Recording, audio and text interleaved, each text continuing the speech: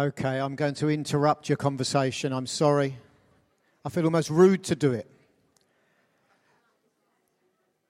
So this is our last sermon in this building for the summer. We come back, as we know, in the beginning of September. And consequently, this is a bit of a one-off talk. This isn't part of a series or anything else. There's going to be a series through the summer looking at, I believe, the life of Elisha. But I just want to look at a passage which has challenged me afresh again recently from the book of Romans, Paul's letter to the church in Rome, a city that he'd never visited when he wrote this, but he really wanted to get to them.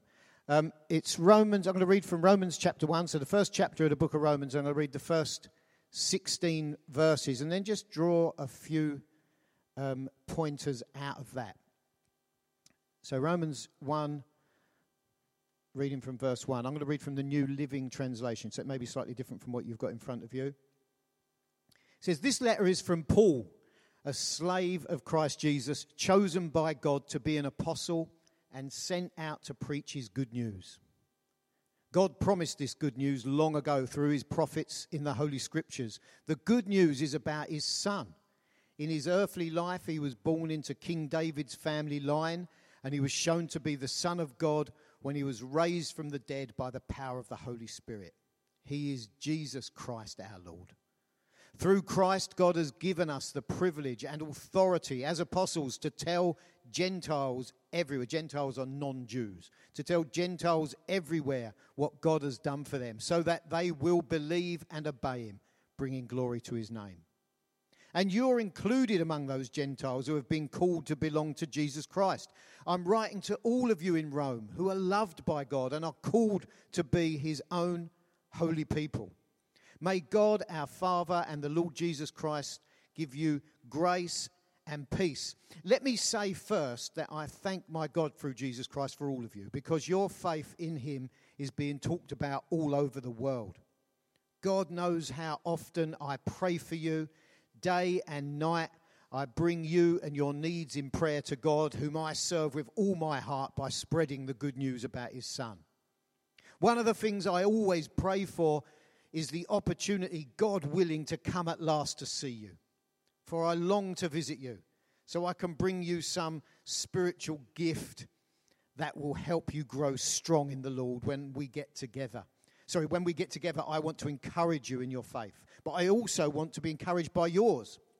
I want you to know, dear brothers and sisters, that I planned many times to visit you, but I was prevented until now. I want to work among you and see a harvest, or spiritual fruit in some translations, just as I have seen among other Gentiles. For I have a great sense of obligation to people in both the civilized world and the rest of the world, to the educated and uneducated alike. So I'm eager to come to you in Rome too, to preach the good news. For I'm not ashamed of this good news about Christ. It is the power of God at work, saving everyone who believes, the Jew first and also the Gentile. Holy Spirit, I pray your word will affect us, that your word will challenge us and change us, that we would be different as we spend time contemplating what you've said. I pray you'd use me just one little bit today to communicate something of your truth. In Jesus' name, amen. So Paul says right at the end of those 16 verses, I'm not ashamed of the gospel. Have you ever felt ashamed? I'm not just talking about the gospel being, just generally. Have you ever been ashamed?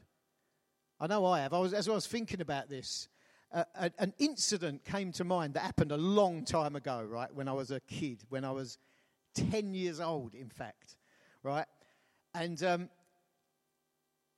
what happened was, it was the beginning of my last year at primary school, right? So I was 10 years old, and it was the new term, and there was a football match arranged. This is my first ever competitive football match as a 10-year-old, representing my primary school against the local Cub Scouts, right? And it was It was planned for a Saturday morning on the local recreation ground, which is part of the same community, very close to the school, very close to where the Cub Scouts met. Lots of local parents were there and all the rest of it. And we lined up. I was playing at left back in this very important match that had a bit of a grudge match, if you like. This was a Man United, Man City. This was an Arsenal, Tottenham equivalent, right? 10 years old. And you know that slightly dry mouth feeling you have when you're starting in anticipation of a sporting event. Maybe you don't know. But anyway, we lost 2-0. I scored an own goal, and I gave away a penalty, which they scored. Right? Now 40-odd years later, it's quite humorous, right? Let me tell you, when I was 10, I just felt a weight of shame, not even embarrassment, right? It was shame, it was pain, because this was on Saturday afternoon. I had to go to school on Monday. Oh, man. And when you go to school, there's kids pointing and whispering, and you think even the teachers are talking about you, right? There was shame. And do you know what that shame, the response to that feeling, well, I could have done a couple of things, couldn't I? I could have improved my footballing skills, maybe, and carried on playing. The reality was I never played another competitive football match until I was left secondary school. Because it affected me. And the easiest thing to do was not play again, in case that happened again. Can you see? So rather than feel ashamed, I didn't do it again for a long time. Not competitive football. I used to kick about in the park with my mates all the time. But a competitive match of football, I didn't do it. So that would have kept me from enjoying another decade of football, competitive football, because of shame, essentially, or the risk of shame. You know, with stronger legs and better skill, I might have been there, but I didn't do it. See, we could make sure that not to let anyone feel negative things about us, couldn't we? No one's going to feel negative about me if I don't do it. And that's what some of us do with the gospel. We think, I might get ashamed by what I say and do. Even this week, Denise, my wife, spoke to somebody at school and invited them to do an Alpha course in the new term, right? And just after that, an ex-colleague came and visited them, and he was joking and saying, every time I was here, Denise would always ask me to come and do an Alpha course. I was never going to do one. And the temptation for her was to feel ashamed of, oh, look, he's really mocking me, and I've only done it just a little while ago, inviting someone else. And we could use that to be ashamed like that could stop us. It could shut our mouth, couldn't it? So when Paul says here, he's not ashamed of the gospel, is this the way he keeps from being ashamed? By keeping his mouth shut? Does he avoid being ashamed by always keeping himself in the best light? I want people to see me in a good light. I want people to think good of me, think the best of me. I don't want to make a fool of myself by speaking out or not being as clear as I'd like. So I'm not going to say nothing. But of course, Paul doesn't do that. We know because most of us have read the Bible, haven't we? He does the exact opposite. Believing and preaching the gospel constantly put Paul actually in a bad light. Because he wasn't ashamed of the gospel, he risked shame on a daily basis.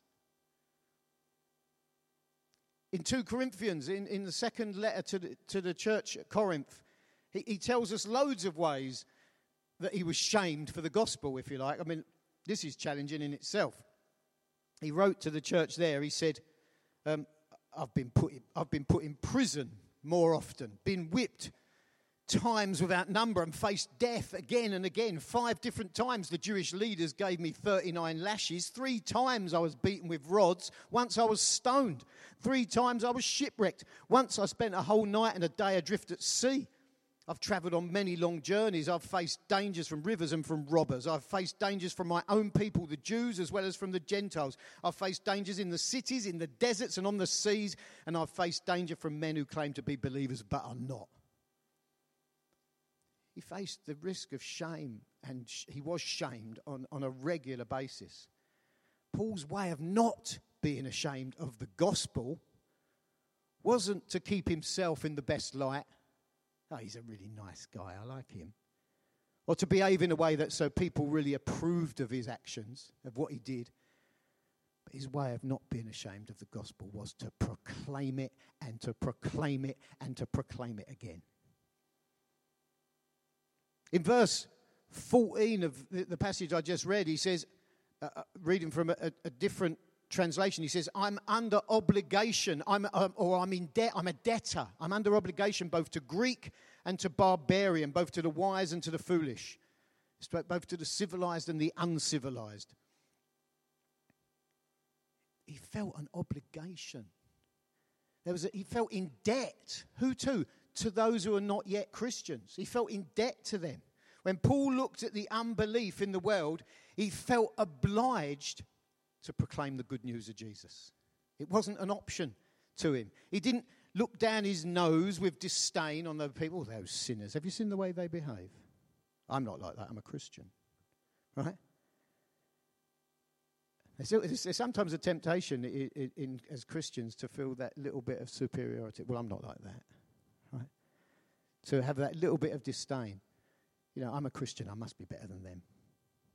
Listen, we should feel that obligation. This is such a challenge. It's challenged me as I was reading it again afresh recently. We are obliged. We're in debt to a fallen, dark world around us. And that means your neighbours and your colleagues and your family members. We are obliged to proclaim the good news of Jesus. We have an obligation to them and a debt to discharge. It's so challenging, isn't it, when we think of it that way? Paul hated sin, but he felt so overwhelmed with the undeserved grace that was his that he knew he was in debt to all people. To the Greek and the barbarian, to the wise and to the foolish. It was like he was saying, everyone. How do you feel as a Christian? You know, where you work, or what about where you live? Are you confident that the good news of Jesus is the answer to the issues we find around us in this? It's a dark world we live in, right? It's a post-Christian world, isn't it? Where even the regular things have been turned on their head now. It's a challenge for us. Would you rather present yourself in the best possible light than speak out for Jesus and risk bringing shame on yourself? That's the reality for us, isn't it? Are we living as though we are ashamed by just denying its power, the gospel's power, by our silence?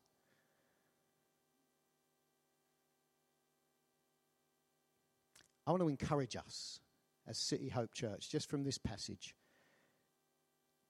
just to not be ashamed of that gospel message, to not be ashamed of the good news.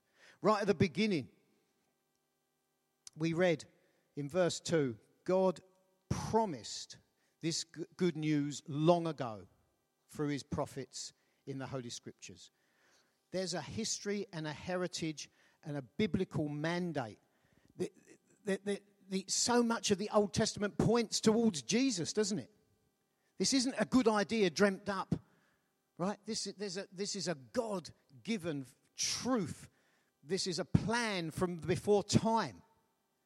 A lot of what God promised beforehand in the Old Testament has already happened, hasn't it? Jesus has come. Jesus has died. Jesus has rose again. Right? A way has been opened up for sinful people to be totally free from the wrongdoing and be accepted by our holy God. Isn't that fantastic? Right? And that was all prophesied and it was all written down. It's underlined. We think we stand on a good foundation, don't we? Right? And if you're not a Christian yet, then this way that has been opened is open for you. A way has been opened up for sinful people to be totally free from wrongdoing and accepted by our holy God. That's wonderful, isn't it? Free from guilt, free from regret. A home promised in heaven. That's where believers go. That's their home. If you're a follower of Jesus, heaven is your home. Right? For some people, tragically, desperately, they will be compelled to confess the lordship of Christ, but it will be too late. Oh no, imagine that. Confessing him once you see it and it's too late. Some people we know do cut it very fine as well, don't we? And I know a number of people, even in this congregation, whose parents virtually, or not virtually, literally on their deathbeds have surrendered to Christ. There's grace for you. The challenge there is for us. Let's not give up on our elderly neighbours. Let's not give up on our elderly relations, on our parents or our grandparents, right? We can proclaim the gospel to them. And a gracious God can break in. We can and should be confident and unashamed of the gospel because we know it's the promise of God. It's a biblical promise. It's there. And what else? Let's not be ashamed of the gospel because we know we've been called. We've been called to belong to Christ. This is so good, isn't it? It's not just somebody's good idea. Verse 5 of the passage we read, it says, "And you are included among those Gentiles who have been called to belong to Jesus Christ." If you're a Christian in here today, you were called. In fact, you were called before he even made the world. The essence of the gospel is that we who were once separated from God by our wrongdoing, have now had that sin removed. All our debts of sin have been paid by him. All of them. Right? So I can now stand before God accepted and forgiven and free because Jesus died for me. Beautiful, isn't it? Not just accepted, but called. Called to be in his family, adopted by him. Don't you like this stuff? It's beautiful, isn't it? We're loved by God. Verse 7, it says, loved by the creator of heaven and earth, chosen by God. He chose us to be holy and blameless in his sight. In love, he predestined us to be adopted as his sons in accordance with his pleasure and will. We read that in the book of Ephesians. Where were we? Well, we were dead in our transgressions and sins, following the ways of this world. Why aren't we still there? Because of his great love for us. Jesus said, I want the world to know that God has loved you in the same way as he has loved me. He said that in John chapter 17. I want the world to know. He's saying there, don't keep it to yourself. I want the world to know what I've done in you. Go and tell them. Don't be ashamed of the gospel. God wants the world to know that he's called you in love. And that does mean opening our mouth sometimes, doesn't it? Of course it's our actions. Of course it's how we live. It's how we relate to one another. It's how we behave. But there's also an element where we need to speak up for him. The third thing from that passage we looked at, let's not be ashamed of this gospel because, well, it works. The gospel works. Can you put your hand up if you are definitely, and you know you are born again? You are a Christian. Look around, it works. The gospel works. Put your hands down. Right. Verse 8, it says, let me say first that I thank my God through Jesus Christ for all of you. He's writing to the church at Rome because your faith in him is being talked about all over the world. They knew, the known world knew about what God was doing. The faith of this church in Rome that he was yet to visit, that he'd written to, had been reported all over the known world. The gospel is not a failure. It worked then in that great city, and it continues to work now in this great city.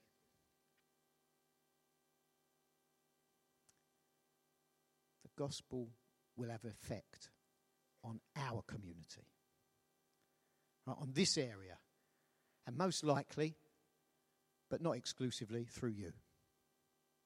That's how we're going to impact this place, isn't it? It's not them, it's me.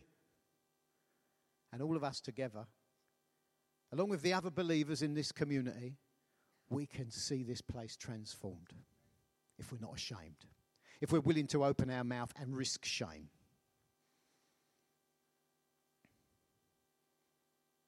We don't always see it, do we? And that's challenging for us. We don't always see effect. Sometimes we speak to people and they get worse. and they respond, they get horrible. You think, oh no, that's part of it. I am not ashamed of the gospel. Verse 13 in this passage, Paul said to the church at Rome in his letter, I want you to know, dear brothers and sisters, that I planned many times to visit you, but I was prevented until now. He was keen to get to the church, to Rome, to visit the church. He planned many times to get there, but he hadn't quite made it. He wanted to go in order, it says in the NIV version of this, he wanted to go in order that he might have a harvest among them. And that image of harvest is gathering in loads of crops, isn't it? It's not just plucking an ear of wheat every now and again. A harvest is a gathering, right? We need to have a big vision for London, don't we? We need to expect a harvest for our city, for this borough, for our part of the world. You know, like I said, Paul had a big vision. He had a big faith for Rome. I was looking up, just researching a bit about Rome as a city. I mean, ancient Rome was a magnificent city. You know, there's stuff still there today. You can go and visit. You can go and visit the Forum, the palaces that were there. There was the Temple of Jupiter. There was something like 250,000 people who could watch chariot races in the Circus Maximus. I mean, again, the foundation of that is still there in Rome. 250,000 people gathering in a huge auditorium. But a bit like London, that city at that time was also a sprawling jumble of buildings spread out far beyond the original city walls. Some parts, like the Forum, would have been magnificent. You know, we have some magnificent buildings here in London. But many of the streets were generally narrow and winding and built up and enclosed so densely that the Emperor Augustus limited the height of those housing blocks to 70 feet. There were 6- and 7-story buildings in ancient Rome. People crammed in. And it was just interesting as I was thinking about, you know, Rome was built on 7 hills. The hills aren't like the sort of high and opposing hills you go and see in North Wales or somewhere like that, right? And especially when they're covered with buildings and streets and all the rest of it, it would have had a confused and a manic appearance. Not again, unlike modern London. You know, we have our hills, don't we? Shooters Hill and Muswell Hill and Highgate Hill and Forest Hill, right? So there's some parallels here, isn't it? Estimates of the population of the city of Rome do vary quite a bit in those times, but it's reckoned if you said around 1.2 million, you wouldn't be far wrong. This is a significant city for ancient times, right? And probably half the population, according to the things I looked at, probably half the population would have been slaves. And most of the rest would have been desperately poor. There would have been a comparatively small number of the wealthy nobility, the sort of the elite who lived the decadent lives of luxury and excess. Sounds familiar, don't it? You know, ancient Rome wasn't so dissimilar with all its pagan gods and its excesses and all the stuff to London today. And Paul wrote to them, he says, I'm looking forward to a harvest among you. Let's stir us. That should stir our faith. To expect a harvest in London today. What is your vision for this borough, for this city? What do you expect for this nation? Are you confident for a harvest? Pray for it. Let's be stirred for that. You know, starting new connect communities won't make much difference unless those communities of believers are not ashamed of the gospel. Unless we are proclaiming the good news of Jesus, loving those around us, discharging our debt, our obligation to the people who don't know any better.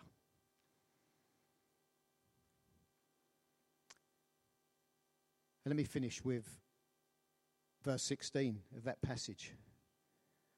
We need not be ashamed of the gospel because it is the power of God for the salvation of everyone who believes. Far from being ashamed, we must proclaim it, mustn't we? As much as we can, and as we do, we should expect the power of God to come. Don't be put off by a shaming experience. You know that time when you tried to speak it out and the words didn't even come out straight and maybe somebody even laughed at you? A Christian?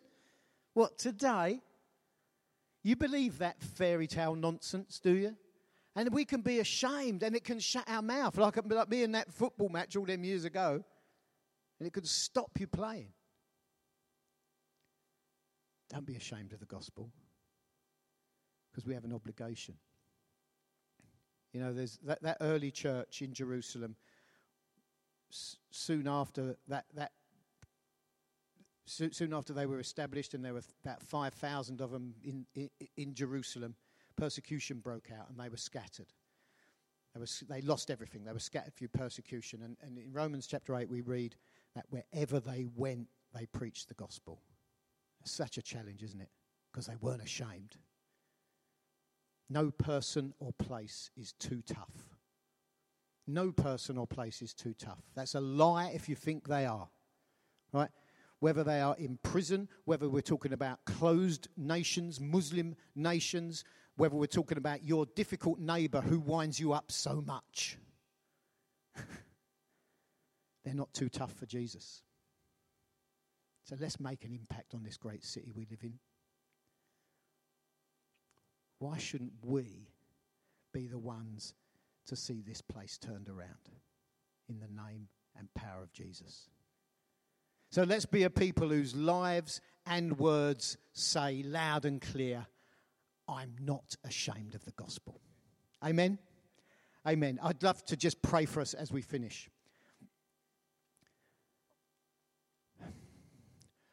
Lord, sometimes it is so difficult when we're faced with people who seem to hate you and hate all you stand for to speak up, even when we're challenged. But Lord, I pray you'd open our mouths. I pray we will truly be a people who are not ashamed of the gospel. And because we're not ashamed, we will risk shame. Because we're not ashamed of the good news, we will risk the shame of those around us.